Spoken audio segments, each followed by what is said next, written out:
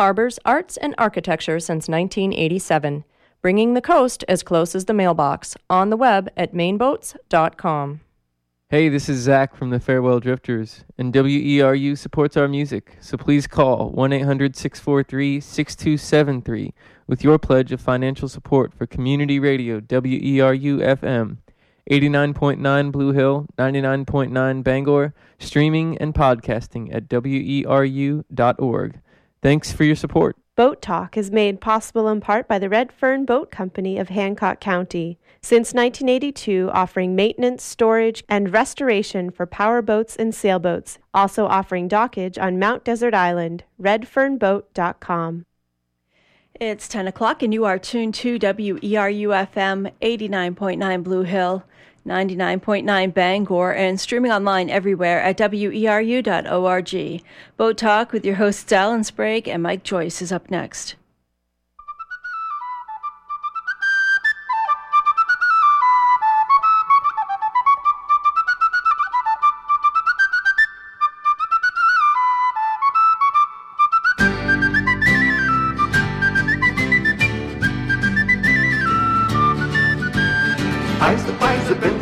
And I survive and sail, sir. I survive and catch the fish and take some home to lie, sir. Good morning. Good morning. It's the second Tuesday of the month, 10 o'clock. Time for Boat Talk here on Community Radio, WERU-FM Blue Hill, 99.9 Bangor, and around the world at weru.org. Boat Talk is the call-in radio show for people contemplating things naval with your hosts Mike Joyce and Alan Sprague, old rusty anchors, and also two old sailors whose navigational skills are off the chart. Off the chart. It took a second. Brought the chart in this morning. Yeah. It will figure in what we're talking about this morning, hopefully. We have a lot to talk about this morning. Our main feature, though, is going to be a fellow you've made contact with. Yeah, really excited this morning. We like the history on Boat Talk. And we are going to talk about what went down in Castine in the summer of 1779. And it was called the Penobscot Expedition, also known as the biggest naval disaster in American history up till Pearl Harbor. And it went down right down the road. And there are a lot of great angles to that story and lessons to be learned. Well-known novelist Bernard Cornwell, he's responsible for this new novel called The Fort, a novel of the Revolutionary War. And it's all about again, Maja Bigwadoos, which was Castine in the old days. And he is the author of the Sharp novels, among others, and very well-known historical novelist. Be talking to him in a few minutes. But we got a couple things we got to get out of the way real quick first. Yep. Well, first, you probably realize that we are in the midst of our Funathon here at WERU, and Boat Talk may not make sense, but today we're going to try to make dollars, and we'd like to have you help support this community radio station by giving us a call at 1-800-643-6273. That's the pledge line. Or you can pledge online also at weru.org. Now, we are making a rare personal appearance this weekend, you and me. Yes, we are. And it's at the Maine Boats, Homes, and Harbors show. We are the hosts for the Boatyard Dog Championship, World Championship. Yep. Boatyard Dog World Championship trials, Sunday morning at 10 o'clock. Yeah, we're really looking forward to it. Shriners Parade and a flyover, and they'll be flying wet dogs and all kinds of good stuff. And we have some tickets for that event. We do have some tickets also, too. That show is going to be happening this weekend on Friday and Saturday from 10 until 6. And also on Sunday from 10 till 4. And they've, first we need to say that in openness, Maine Boats, Homes, and Harbors is a underwriter of Boat Talk and other shows here on Community Radio. Let's also be right up front and be open and say they made us sign a release that says that they can use our likeness and we can never expect any money from it, okay? I think Let's be honest about all the details. But they have been very kindly giving us 3 pairs of tickets to give away, and we're going to link those to people who call up and make a pledge at 1-800-643-6273 if you'd like a pair of tickets to go see the Maine Boats, Homes, and Harbors show in Rockland this coming weekend and make a pledge of some amount too. That would be great. 1-800-643-6273. Hopefully you can use those tickets or give them to a friend. You want to support community radio. That's we like to think is a big reason why something like Boat Talk can happen the way it does is because we have the community radio, so we urge you to support it. We got to mention a couple of quick news things this morning. The Eastport Boat School, we are huge on this place, have been for years. Yep. We like to think Chris. Yeah, we like to think we helped save it a few years ago, and then the ultimate salvation came along. This fellow, David Marlowe, he's a boat builder in Taiwan, among other places. Summer Place in Brooksville. He was going to buy it. This was beyond too good to be true, and guess what? Now it's not true. Yep. He's backed out. The town of Eastport has no idea why, and they're left holding the boat school, which loses money, but is an asset. And what's going to happen next? We'll be talking about that in the future. While we're down to Eastport, how about a nod to the coolest boat ride I hear on the coast this summer? There's a new Eastport ferry that goes from Eastport to Lubeck. It takes an hour to drive there, but it's not far by the water. You can see it across the water. Yeah. And this ferry is affordable, and apparently it's very social, and wildlife sightings, and it's the trip I hear. EastportFerry.com, and that's the... This weekend also, they're having the open boatyard days all up and down the coast here. Several boatyards, including, I think, probably half a dozen on Mount Desert Island and in the area, are going to be opening their shops on August 15th and 16th from the hours of 10 till 3 both days. If you'd be interested in seeing a boatyard in your area, just go to mainbuiltboats.com, and there's a whole list of the boatyards that are having these open boatyard kind of see what they do on the inside of a boatyard kind of day. It's interesting. Yeah, you can visit the way we do. We walk right in, we climb right up on the stage and go, hey, why are you doing it that way? Let me tell you how to do that. It's always fun to go visit your buddies at the boatyard. Yeah. So anyway, we are doing Boat Talk this morning again. We hope to be talking about Castine in 1779 for the hour, and we're going to ask you this morning to we'll take your calls. If you have something to add to the discussion, we'll be glad to take your call. But I'd like this morning to maybe discourage calls about varnish and leaking boats and stuff. And we have, is Amy? No, I got a couple more items yet. All right, sorry, ahead of you. Squeeze in. My wife sent me information from the August 8th New York Times, interesting little article on the Monitor. Remember they raised the sure, Civil the War game-changing warship. Yeah, well, they raised the turret from that about 9 years ago. Salvaged it and have been sort of restoring it, and have dried it out temporarily to remove the scale from that thing. And it's a little interesting article in the New York Times, August 8th. But there's a sub-story in it that's very interesting, too. I never realized. Guy Erickson, who designed the Monitor, had a partner named Bushnell, who was the money guy. And it turns out that Bushnell apparently was trying to squeeze Erickson out of the scene and take all the credit for the Monitor himself. We will talk about how the credit comes down through history this morning. Yeah, yes, we will. That's part of the subject at hand. We're going to touch on that again for sure. Yeah. And one final thing in the science department, for you folks who go onto the web, check out State of the Oceans, an interesting website there where last April world experts from ocean experts, scientists from all around the world, met at Oxford in England and came up with a State of the Oceans report. And do they say they're getting worse, Alan? They say yes. I guessed at that. Yep. Yeah. They're saying there's many negative factors happening in this. The negative factors are accelerating. Always bad news, but I think it's interesting that the report doesn't really knock the fishermen that much. They say that overfishing is only very just a small part of the fact that the oceans are declining in quality, and their prime suggestion is for us to reduce carbon dioxide emissions. There was terrible chemical effects that they're happening on the ocean. Carbon dioxide. We're already past 350. Can I make a terrible boat talk joke here? Oh, good. Yep. Yeah, no matter what temperature the ocean is, what's floating around in it, I'm happy to think that it still floats my yacht. Yeah. So there. We are doing Boat Talk this morning. It's on the community radio. Mike Joyce and Alan Sprague. We're boat builders and sailors, and we're hoping Giffy Full will come in at any time. Our distinguished surveyor, Buddy Giffy Full, but he hasn't quite made it in. If he's driving down, don't speed, Giffy. But when you get here, it'd be great. And hopefully we have noted author Bernard Cornwell on the phone this morning. Are you there, Bernard? I'm here. Good morning. Good morning. And we find you down in Chatham, Massachusetts this morning on Cape Cod? That's right. Yep. Home base. Home base, yeah, at least for the summer. Bernard, we trying to get you scheduled this morning, and we had some conflicts. You're an actor as well as a writer. You're in a few plays this summer.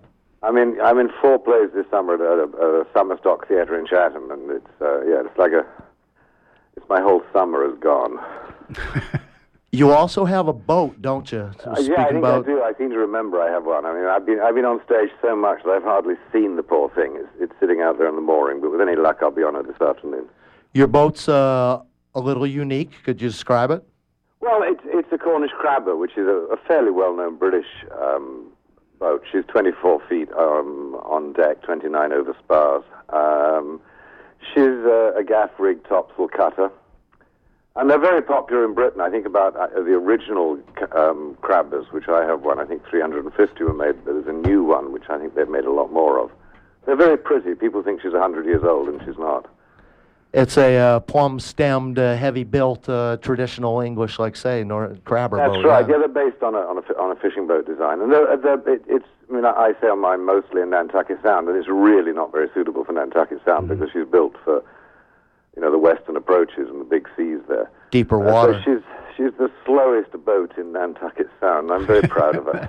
Does it have a plumb stem and a bowsprit? Yeah, it doesn't matter how fast you're going. It's how you feel while you're doing it. Absolutely. I mean, who wants to get there? I mean, we've all been on those voyages where after a couple of weeks you see a destination. You think, I don't want to arrive. I want to keep going. Yeah. Well, it's good to have hobbies. Does being a writer help you as an actor, and does being acting help you with your writing? Well, certainly being a writer helps with acting. I don't know about the other way around. In fact, there's a sort of a connection between acting and writing. I mean, Charles Dickens was an actor, and lots of writers have actually sort of, I guess, we want to be actors. And so, yeah, there is a connection. I mean, when you're writing, you hear dialogue in your head, and it's important that you hear it as it's being said, with the intonations and everything. So I suppose that's the connection. You are the author of, I could about count 4 dozen, more or less, novels. More or less, yeah. Most of them historical novels. There's several sailing novels, which are great thrilling adventures. I recommend highly. But you write about military history, basically, is your, I think that's fair, yeah. I'm basically a military history fiction writer. That's a slightly clumsy title, but yeah. Yeah, and spanning a great deal of time as well in a lot of different armies and battles and times. And so anyway, they say write what you know about. I can't write about flying F-16s. How do you know all this stuff? What do you... Well, I think I rely on the fact that other people don't. That is the plan. There you go. But, I always had a fascination with the Napoleonic Wars, and so almost half of the books are about the Napoleonic Wars. And when I grew up, I was an enormous fan. I still am of Hornblower. And I can remember thinking, years ago when I was in my 20s, that I would love to read the stories about the Army as well about the Navy, and no one was writing them. And so later on, when life forced me to find to make a living, I thought, well, why don't you write them? So I did. But there's been about 4 or 5 guys who've written about Nelson's Navy. Obviously Patrick O'Brien and Dudley Pope and Alexander Kent, and of course the great C.S. Forrester. But back then, no one was writing about the Army. And you created Sharp the Rifleman was one of your greatest characters. Masterpiece Theater is done them and everything. Wonderful, wonderful stuff. I can't tell you how happy I am when you get to the end of the book and you say Sharp will march again, and you go, yes! Well, I think he will. He hasn't marched for a few years, and I'm getting lots of letters from people saying, what's happened to him. We don't run out of history, do we? And so anyway... No, we don't, and we go on making it too. But there we go. Well, we're going to get to the now and then tie-ins, I guess. And here's the thing, though. You use the field of history as your gold mine there, and it's so rich. But we had a fellow on, a novelist, James Nelson. He is one of the heirs to Patrick O'Brien, too. So blurred, you know. He made a great point. We were talking about the Benedict Arnold story with him. He made a great point. He said, history is not math. Well, I think that's true. I remember being shocked, or is it shocked, surprised? I don't know. Going to Saratoga, and you go to that place where the the rebels took the British battery. And in many ways, that's the whole turning point of the whole war. I mean, if that attack had failed, it's quite possible the whole rebellion would have failed. And near it is a monument, and the monument simply, it says, has no name on it. It just says, to the greatest soldier of the American Revolution. Well, of course, that is Benedict Arnold. Well, we can't brag about that, though, hardly can we? Well, it's a fascinating story. I mean, if Benedict Arnold had not succeeded in taking that battery and getting dreadfully wounded in doing it, the French wouldn't have come into the war. If the French hadn't come into the war, the Spanish wouldn't, the Dutch wouldn't. Everything changed at that moment, and certainly he deserves that monument. But it is it's a surprise when you see it, just as it's a surprise for Americans if they go to Battersea Parish Church in London and see a memorial window to who? To Benedict Arnold, the hero. Right, because he did serve well with the British afterwards. And again, it I turns... think he always regretted it. I mean, in his will, he asked to be buried in his Patriot uniform, and he's buried in the crypt of Battersea Parish Church in his Patriot uniform. This reflects our Castine story this morning, too, I think, because we're talking about small chances, leadership, and prickly characters. And prickly characters, indeed. Prickly characters, yeah. So when James Nelson says history ain't math, what he says is that the Pythagorean theorem gets written the same way every time, and it always works. While you can tell the story of what happened, doesn't matter what happened. It more matters how the story gets told afterwards. So, I think that's also true, yes. Storytelling, boy, you've got a great deal of latitude, and you get to mess with the space-time continuum a little bit too. I think that's a lovely thing. How do you think we're talking about the Revolution and the Constitution and the founders quite a bit nowadays. How do you think our revolutionary literacy is in America in general? The Revolution in America is myth. It's the high ground of American myth. To make a really sort of silly statement, American history almost begins with the Civil War, and I'm talking about history, not about myth or legend. Most people actually don't know what happened in the Revolution. Nope. And they don't actually want to know. And that's fine, because the myth of the founding is immensely powerful, and it served the United States incredibly well. But it's a very strange thing. If you think about it, there's been no great movie, novel about the Revolution. Wow. Lots and lots about the Civil War. I mean, starting off with Gone with the Wind, and you can keep going through endless books, endless movies. But the Revolution, and there's a reason for that. And the reason is, of course, is the moment you really begin to look at it, if you go and read one of the great historians on it, like Middlecap or so on, you find out that what actually happened is very different to what the myth says happened. And at that point, it seems to, people would prefer to keep the myth. And I don't blame them. I think it's such a powerful myth, and it has served this country so well, that it should be preserved. Yep. Let's stick with politics for a while. Have you seen Newt Gingrich, for instance, has written, he's got a new Revolutionary War series, Valley Forge, among others. Have you seen that yet? I haven't. No. I mean, I'm way behind on my reading of it. The reason I bring him up is it's interesting that he's doing it, and they were not badly done for what they are, but he puts, I'm reviewing this thing right now, he puts a layer of patriotic schmaltz on the top of it that kind of gums it up. I think he kind of ruins it by putting nowadays schmaltz on his characters. He really does. So that's my verdict anyway. But again, I think the truth is often more fascinating. I mean, if you, I'm sure, I hope you've seen the musical 1776. I mean, it's a terrific musical, and it works because it doesn't actually try and hide the bad bits. It works because you see people struggling with a real problem on that stage, and in the end they come to what was the right answer, but it was not an easy route to get there. One of our founding principles on Boat Talk is you've got to learn from the mistakes of others, because you ain't got time to make all those mistakes yourself. And again, if we don't learn from the lessons of history, if we myth them over, at some peril, I would just think. Well, I don't know. It seems to me we don't learn, do we? I mean, the lessons of the last 15 years tell us that. Or what's happening right now. I mean, it's just horrible. Mm-hmm. We should kind of get to the plot of the thing, and we can explore this more, but we got to get to the story itself. And again, very few Americans. I've been pumping this little chat we're having up over the last couple weeks and talking to everybody I can see, especially veterans at the post office with a hat on. You like your military history, I say? And the guy says, boy, sure do. Never heard of that, he says, and it happened right down the road from his house, okay? And so in 1779, the American Revolution was kind of puttering along. Things were going sort of okay. The British were pretty much clear of New England. They were hanging out in Newport, Rhode Island, and New York City, but the rest of New England was pretty much clear of the British. Washington was fighting them down to the south there. And so why did they drop a garrison down to Castine, Maine? Well, you're right. I mean, the British had completely abandoned New England, as you say, apart from Newport, and they were under siege there. So New England was now more or less already independent, and it was ruling itself. It had its own government, it had its own taxes, it had all its, the apparatus of government was already in place.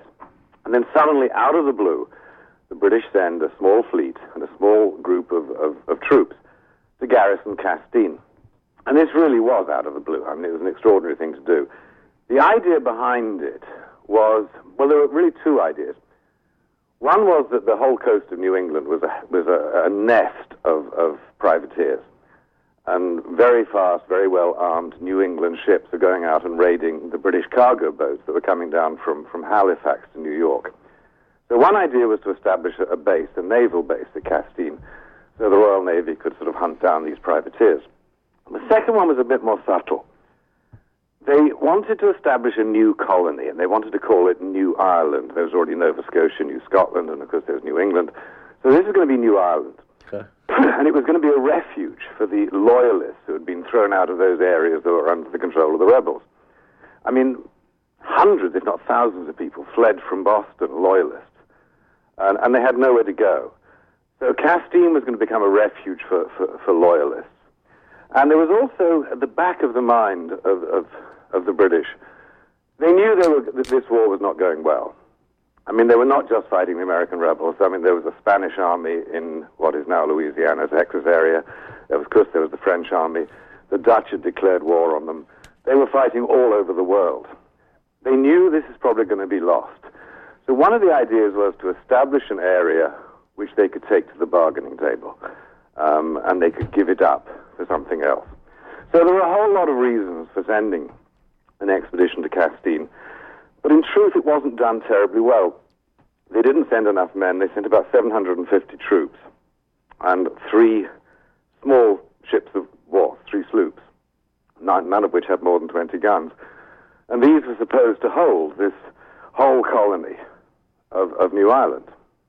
So there they were, in the summer of 1779, out of the blue, up the Penobscot River, sails 750 redcoats to be guarded by these 3 sloops of war. And again, they're looking for a place to defend. You go down to Castine nowadays. Castine is not on the road to anywhere nowadays, okay? It's kind of a dead end. One of the lovely things about it, yes, it is. It's a beautiful place. Yeah, but it's the backstory of Castine. The yacht club has 4 flags on it, and Castine has been owned by the Dutch, the French, the English, and the Americans. It's been fought over more than a couple of times. More than a couple of times, yes. I mean, it's obviously a strategic place. It's a great place to make a naval base. Yep, and part of the theory there is that the harbor is not really that great a harbor. The prevailing wind here being southwest in the summertime, the harbor basically is lined up on a southwest axis there and runs right up the Bagaduce River. And there's a big tide that runs in there, 2 to 5 knots. You really have to contend with the current. And you're against the wind there. Now you have a harbor that's easy to get into, not easy to get out of. Which and becomes again, important in what happened in that summer, indeed. It's a defensive, it adds with the defensive possibilities of the place, doesn't it? It does. Yeah. But of course, back then there was no state of Maine, as your listeners know very well, and it was all part of Massachusetts. Yeah. And although what's interesting is if you actually read the letters and the journals of the time, is that the people who lived in what is now Maine were not at all fond of Boston. They weren't actually fond of being part of Massachusetts. They felt that Boston ignored them. The complaint was they tax us, but they don't spend anything here. I mean, nothing changes. So when the British get there, and some of your listeners won't like this, but it's true, they're actually landing in an area that is known for its loyalist sympathies. The Penobscot River, although it does have patriots, and there is a local militia there, most of the inhabitants are sympathetic to the British.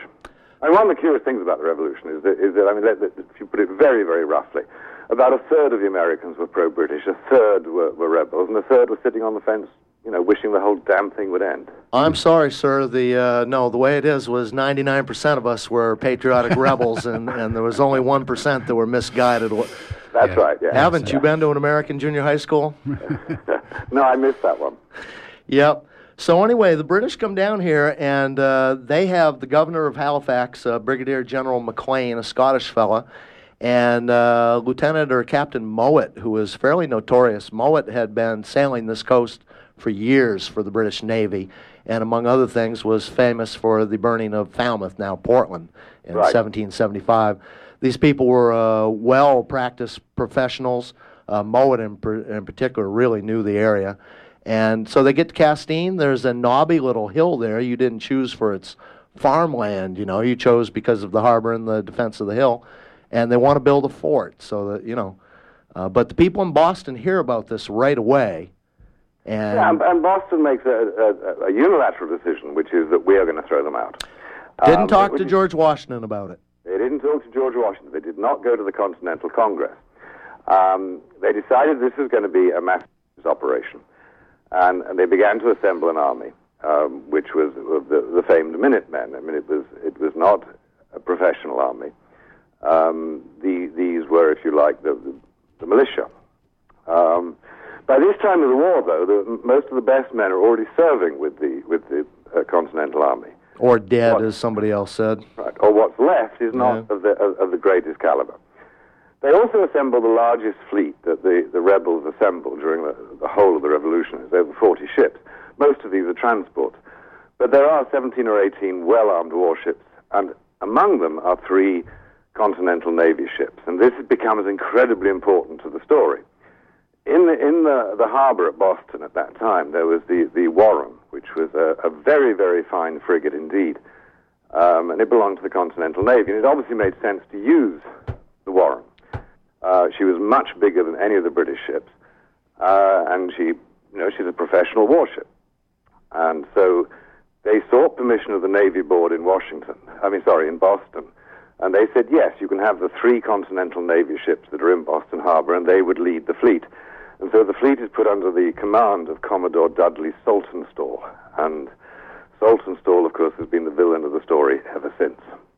And again, a man who knew his business, but hasn't come down in history quite as good as even Mowat, who burned Falmouth, for instance. No, I mean, Mowat is a consummate professional, as is indeed Maclean, and this is part of what goes wrong for the rebel side, which is they're up against a couple of guys who really know their business, and Maclean especially is a good guy. Whenever you come across any reference to Maclean written by the rebels, they all say he's a nice guy.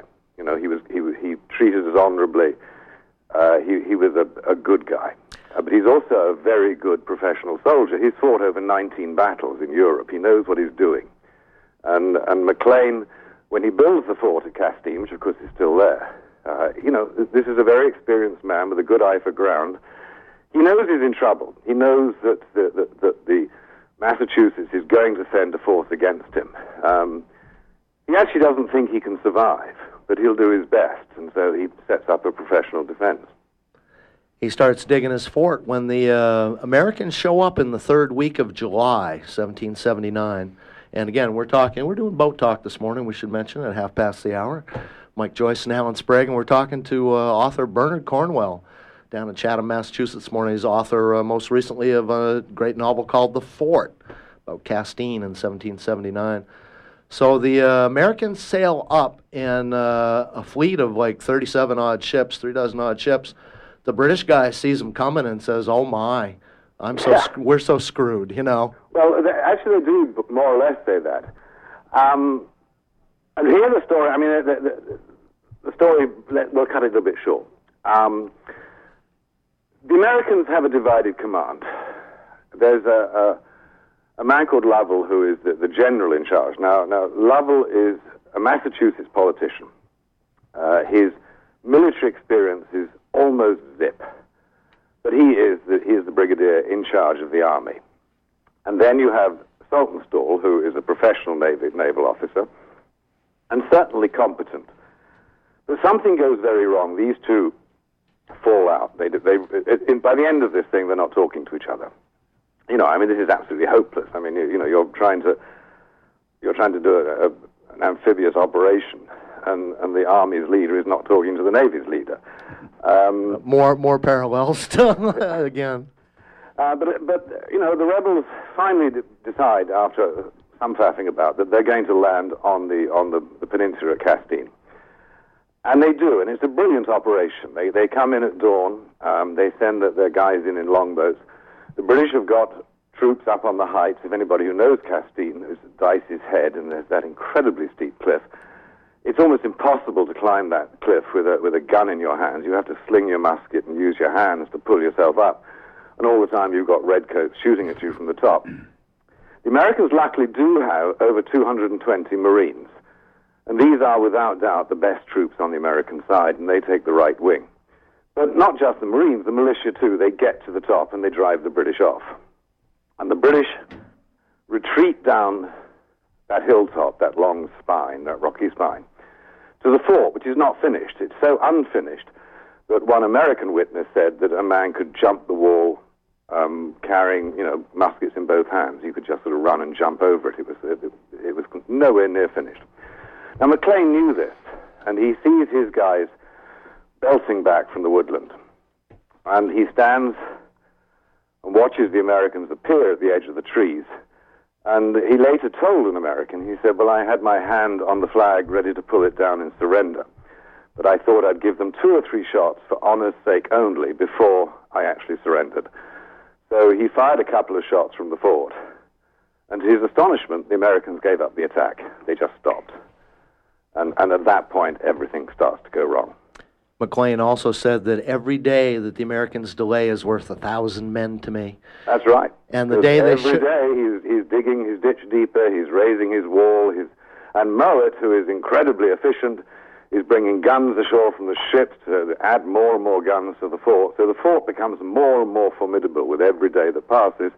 And with every day that passes, Lovell and Saltonstall fall out. And what they're really falling out about, the big row, is Lovell doesn't think he can attack the fort at Castine unless Saltonstall takes his ships into the harbour and attacks the 3 British ships.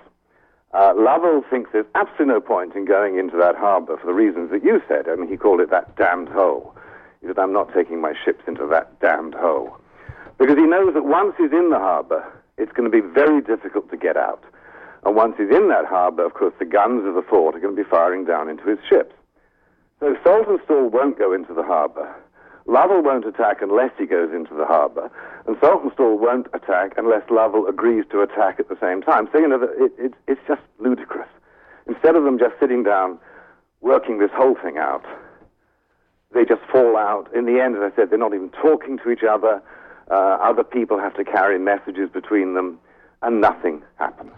For 3 weeks, nothing happens. We should also mention, we're talking about the leaders there, the troops themselves from General Lovell's council minutes on August 11th. He says, there is a great want of discipline and subordination, many of the officers being so exceedingly slack in their duty, the soldiers so adverse to the service, and the wood in which we are camped so very thick that on an alarm or any special occasion, nearly 1/4 part of the army are skulked out of the way or concealed. And the boys just weren't fierce. Those men were dragged off their farms in the summertime, and they didn't want to go down there and do that. And according to one very good witness on the American side, only about 1/3 of them were fit enough to fight anyway. They hoped to take over 1,500 men. They got far fewer than that. I mean, they didn't even get 1,000. And it's a sort of rule of thumb that if you're going to attack a position, you should outnumber the defenders by about 3 to 1. Well, they simply don't. I mean, certainly Saltonstall does. I mean, the ships outnumber the British ships by far more than that. I mean, if you just count the number of cannons on the warships, it's about 10 to 1. But on land, no. But they do have these Marines, but by this, because the Marines are under Saltonstall's command, And tragically for the Americans, the leader of the Marines, a splendid man, was killed on the amphibious landing. So, everything that can go wrong for the Americans goes wrong. Everything that could go right for the British goes right. Although, in truth, all that Maclean has to do is sit tight. He really doesn't have to do anything very much. He does send out patrols. And once he realizes that the morale of the rebels is rock bottom, he sends out more and more patrols just to harass them and just to keep them in a very depressed state. But other than that, he just has to go on building the walls of the fort, strengthening the fort, and, of course, waiting for relief. And the Americans, the theme of the whole Penobscot expedition is they dither and diddle. They spent a couple of days. After a couple of weeks, they realize that they can't do it. Lovell is a hope. I mean, you have to blame Lovell for the morale of his men, because he simply doesn't offer leadership. And you also have to blame him for the fact that he's simply making no real effort to get along with Sultan Storm. But then he decides, okay, what we need is real troops. And they send for a regiment from the Continental Army. I mean, they swallow their pride.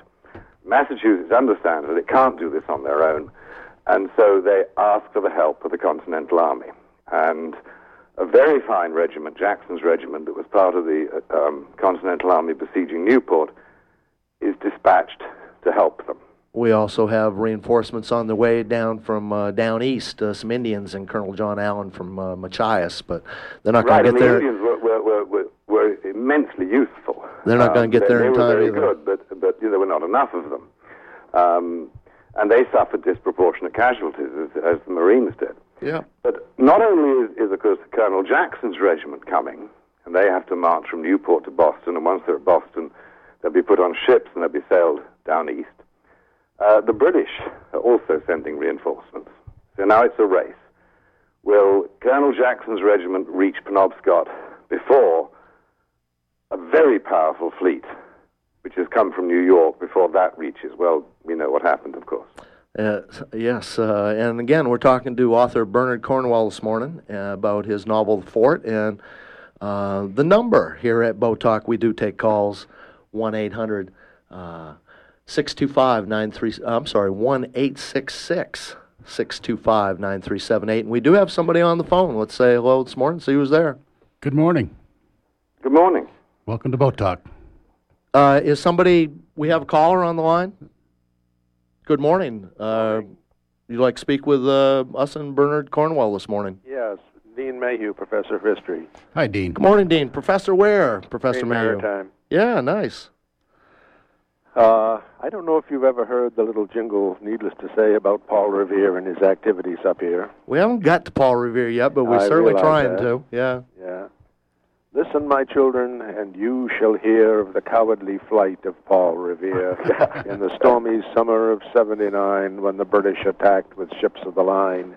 He plucked up his silver and stole from sight, ignoring the order to stand and fight. They court-martialed Paul and called him Yellow, but history listened to Mr. Longfellow. And again, part of the great story we haven't got to yet is Paul Revere was there, too. He was the head of the American artillery. He got a Scotch verdict. He was not effective in his position. It's the only time he fought the British. He was court-martialed twice for cowardice. That's he still gets to be a great American hero. Again, the theme of how the story gets told and the small ironies of history are a beautiful thing. Well, I told Newsweek magazine a number of years ago that if Wadsworth had known that he would have a grandson who would immortalize Revere, he would have had himself castrated on the spot. And again, Paul Revere, as the artillery commander, tortured General Wadsworth, whose daughter was just born and was going to be Henry's grandmother, right? Henry's mother. Henry's mother, yes. Yeah. And Henry wrote that poem on the eve of the Civil War trying to make a myth. Yep. He was deliberately mythologizing American history, and Revere comes out smelling great. Yeah, I mean, it's one of the questions that I couldn't answer. I mean, maybe I'd love if the professor could answer it. Is I don't think there's an answer. Did Peleg Wadsworth ever talk to his grandson about Revere? I mean, Henry was 21 or 22 when his grandfather died. My own feeling is he didn't.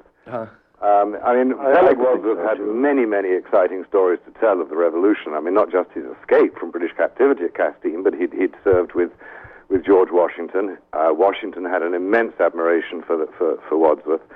I mean, I think there were plenty of stories to tell Henry without telling him about the sort of bad side of things. And undoubtedly, Revere was the bad side.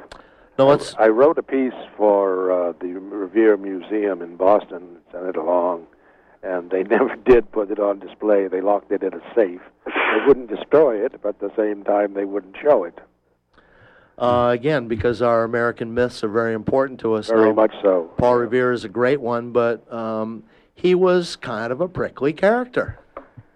Yeah, I mean, he's a prickly character. I mean, let me just sort of jump back a moment, because what got me interested in this story in the first place is not Paul Revere.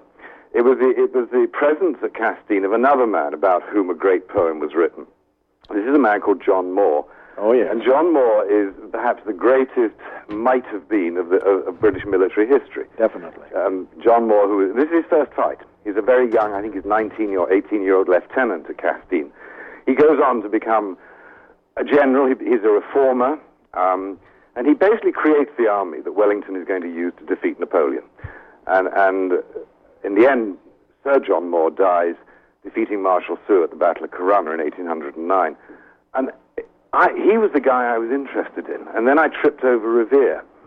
And of course, Revere rather took over.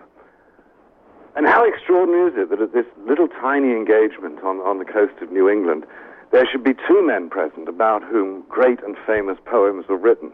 I mean, I can't think of two men who were present at Waterloo or Gettysburg that had that. But yeah, Revere is prickly. And I think Revere had been refused a commission in the Continental Army. The reason seems to be that he wasn't a gentleman enough. And I think there's a huge chip on his shoulder, maybe a justified chip on his shoulder. And that he's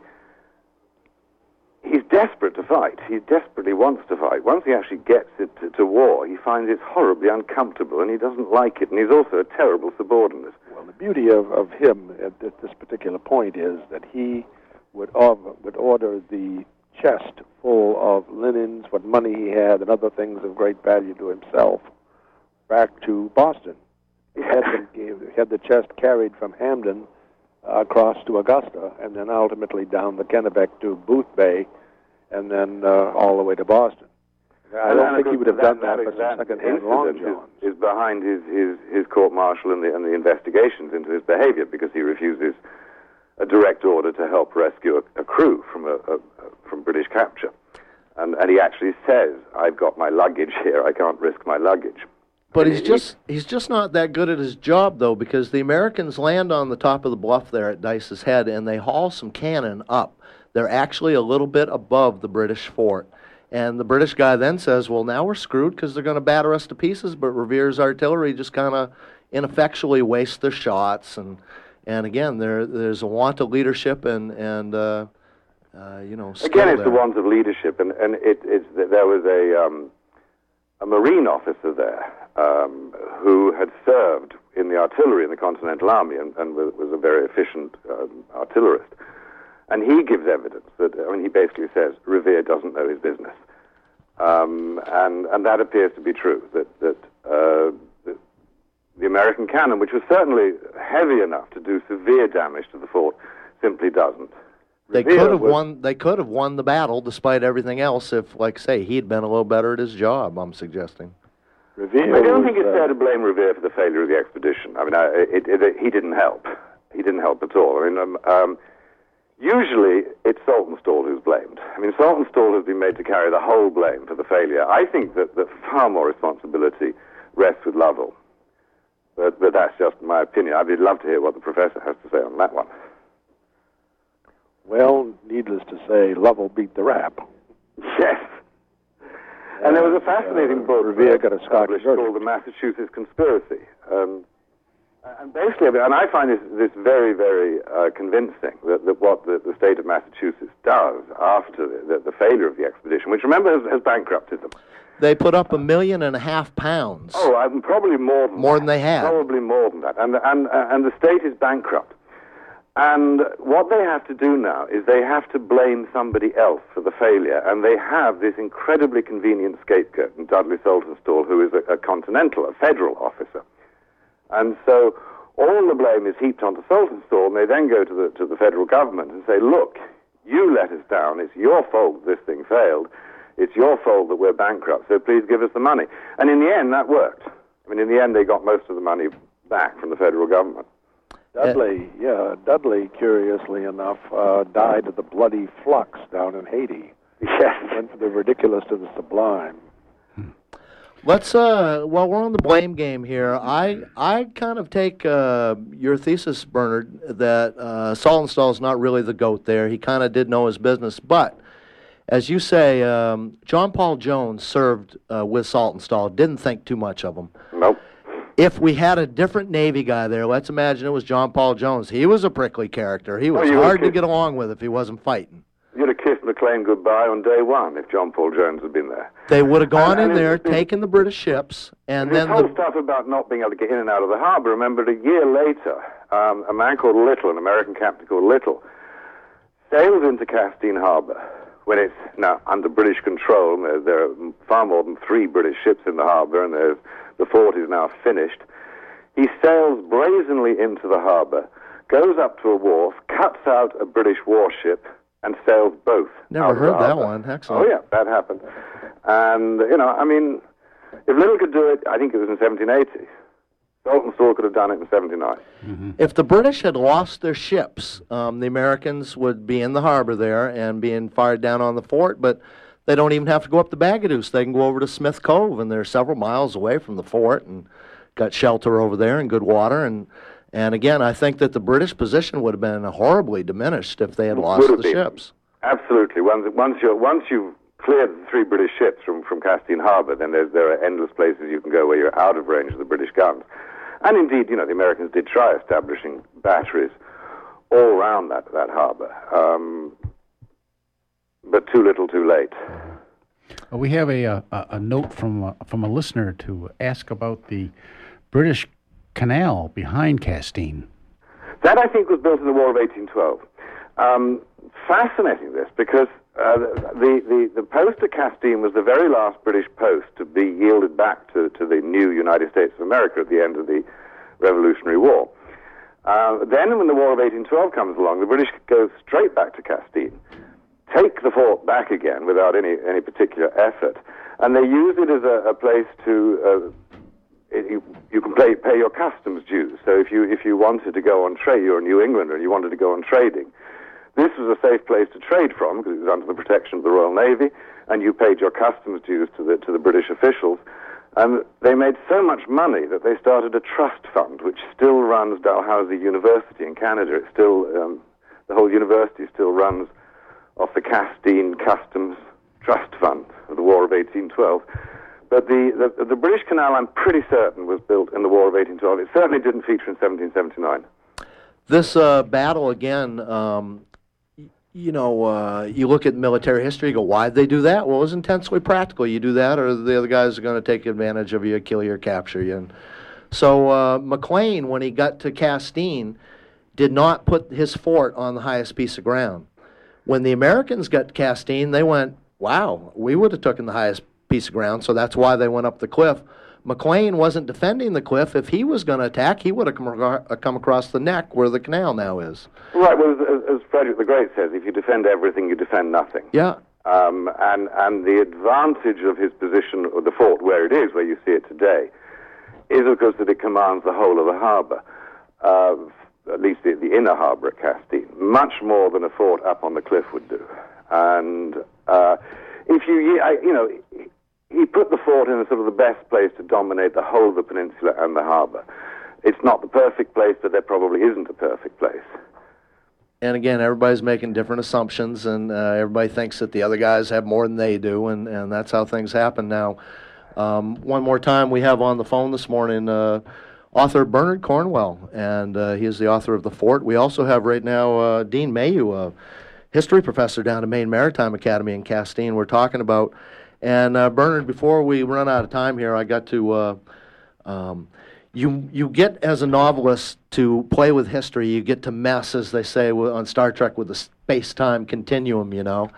And you have a lovely scene in there where you have General Wadsworth and General McClane meet under a flag of truce. Yeah, that meeting took place. It wasn't between Wadsworth and McClane. I wanted them to meet. It was partly because when I wrote the book, I became extremely fond of Peleg Wadsworth and spent a lot of time reading his letters and anything I could get my hands on by him. He's a most admirable, splendid man, Wadsworth. And they're both nice guys.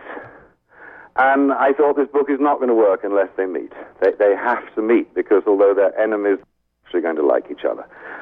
And so, I mean, this is the second book I've written set in the American Revolution. You have to be incredibly careful because you're trespassing on, if you like, sacred ground.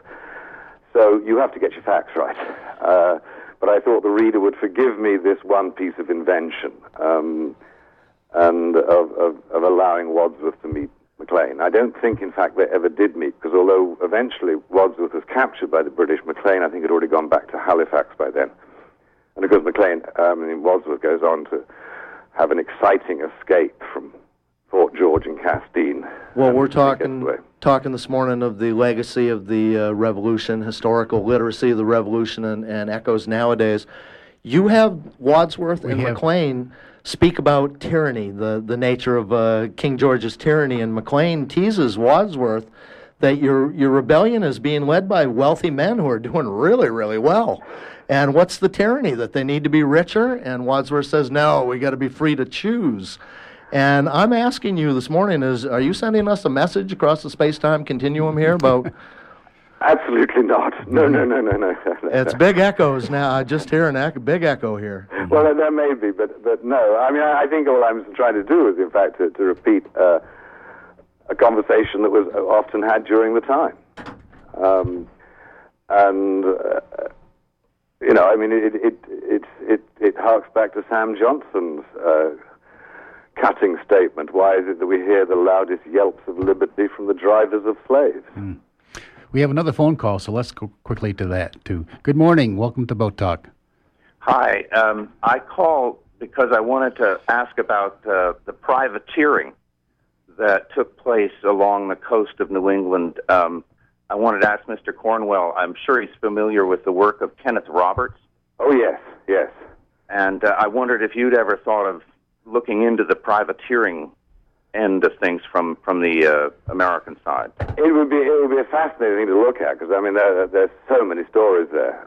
I haven't really thought about writing that, but it is a completely. And of course, one of the ironies of this is that Saltonstall, having been dismissed from the Continental Navy because of what happened at Castine, goes on to become a privateer and makes the richest capture of the whole Revolutionary War. Yeah, exactly. Becomes an immensely wealthy man through capturing a British cargo ship that I can't remember what it was carrying now, but it was the richest cargo of the ever captured. Right. I'm sorry. Can I make one other comment? It would appear to me that what we had in this country starting in 1776 was not a revolution. What the French had was a revolution. What we had was simply replacing one group that was controlling a lot of the trade and so forth of the American society with another group that was controlling the trade. It was just domestic rather than foreign. Well, I think it's sometimes it's termed as a civil war. I mean, I think it is a revolution. It's one of the great revolutions, and it may not be quite as clear-cut as the myth makes out, but there's no doubt that it is a most successful revolution led by men of enormous intelligence. I mean, if you want, I think, to just stand back and take the widest possible view, there is an inevitability about it. I mean, even if the thing had failed, it couldn't have gone on as it was. I mean, in the end, you are going to have an independent country, the 13 colonies. Yes. And certainly the British saw it as they saw it as a rebellion. And it was enormously shameful to the British when they lost it. I mean, one of the reasons put forward was that it's the first time we fought a nation that was Protestant. Right. That we always beat the Catholics, but we can't beat the Protestants, and which is wonderfully absurd. Well, thank you so much. This has been a wonderful show, you guys. Thank you. Thank you for calling this morning. And once again, we're talking to author Bernard Cornwell this morning. We have a note here, Bernard, asking if the next of the Saxon series, another series of novels you're working on, is anytime coming out soon. Yeah, I think it's published at the end of the year. Okay, very good. I have called The Death of King. Yes. Well, before we run out of time, too, on Boat Talk, both Mike and I like promoting programs that are good for kids, getting kids out on the water, are just beneficial for helping kids get their lives straight. And I'd like you, if you don't mind, giving a little quick talk about the Sharps Children's Fund that you've started. Well, actually, it's not mine. I didn't start that. I hope to think I'm a great supporter and a cheerleader. It was started by the actors of the who were on the Sharp series, and they filmed extensively in India, in Turkey, and the Ukraine. And when they were filming, they discovered so many street children, and it touched them. And so about a year ago, some of them got together and they started the Sharps Children's Foundation. And I think their first project is just about getting off the ground now, which is a school in Rajasthan in India. And it's, I think, a wonderful way of them giving back to the countries where they filmed and where they had a very good time filming. But it really isn't. It's really not my initiative. It does belong to the actors. Mm-hmm. We need also to let people know that you are coming to town. You're going to be in Castine September 1st. It's a Thursday, and going to be giving a talk for the Castine I'm so glad Library. You knew the date, because I couldn't remember which date it was. I knew it was a Thursday. Yeah. Good. And again, we have barely, in my mind, done this subject justice this morning. We haven't really been able to play with the retreat up the river, the scene of great confusion of the Americans burning all their boats, 4 or 7 British ships driving 36 American ships up the river, and Captain Mowat going up to Brewer, where Colonel Brewer lived, who was a Patriot militia guy, and they become friends and drank some wine and stuff together until Captain Mowat found out that Colonel Brewer was hiding some American officers and took out his sword and threatened Brewer, who said, "There's your target, sir. I am in your power." And then they had another glass of wine. And the history is just such a rich field. And the other thing that I find very touching is how many of the Redcoats go back to Castine after the war and settle there. Not a bad place to be. And once again, you'll be down here September 1st giving a talk at the Castine Library. I urge anybody that's interested, there'll be a lot more, I believe, to share with the subject.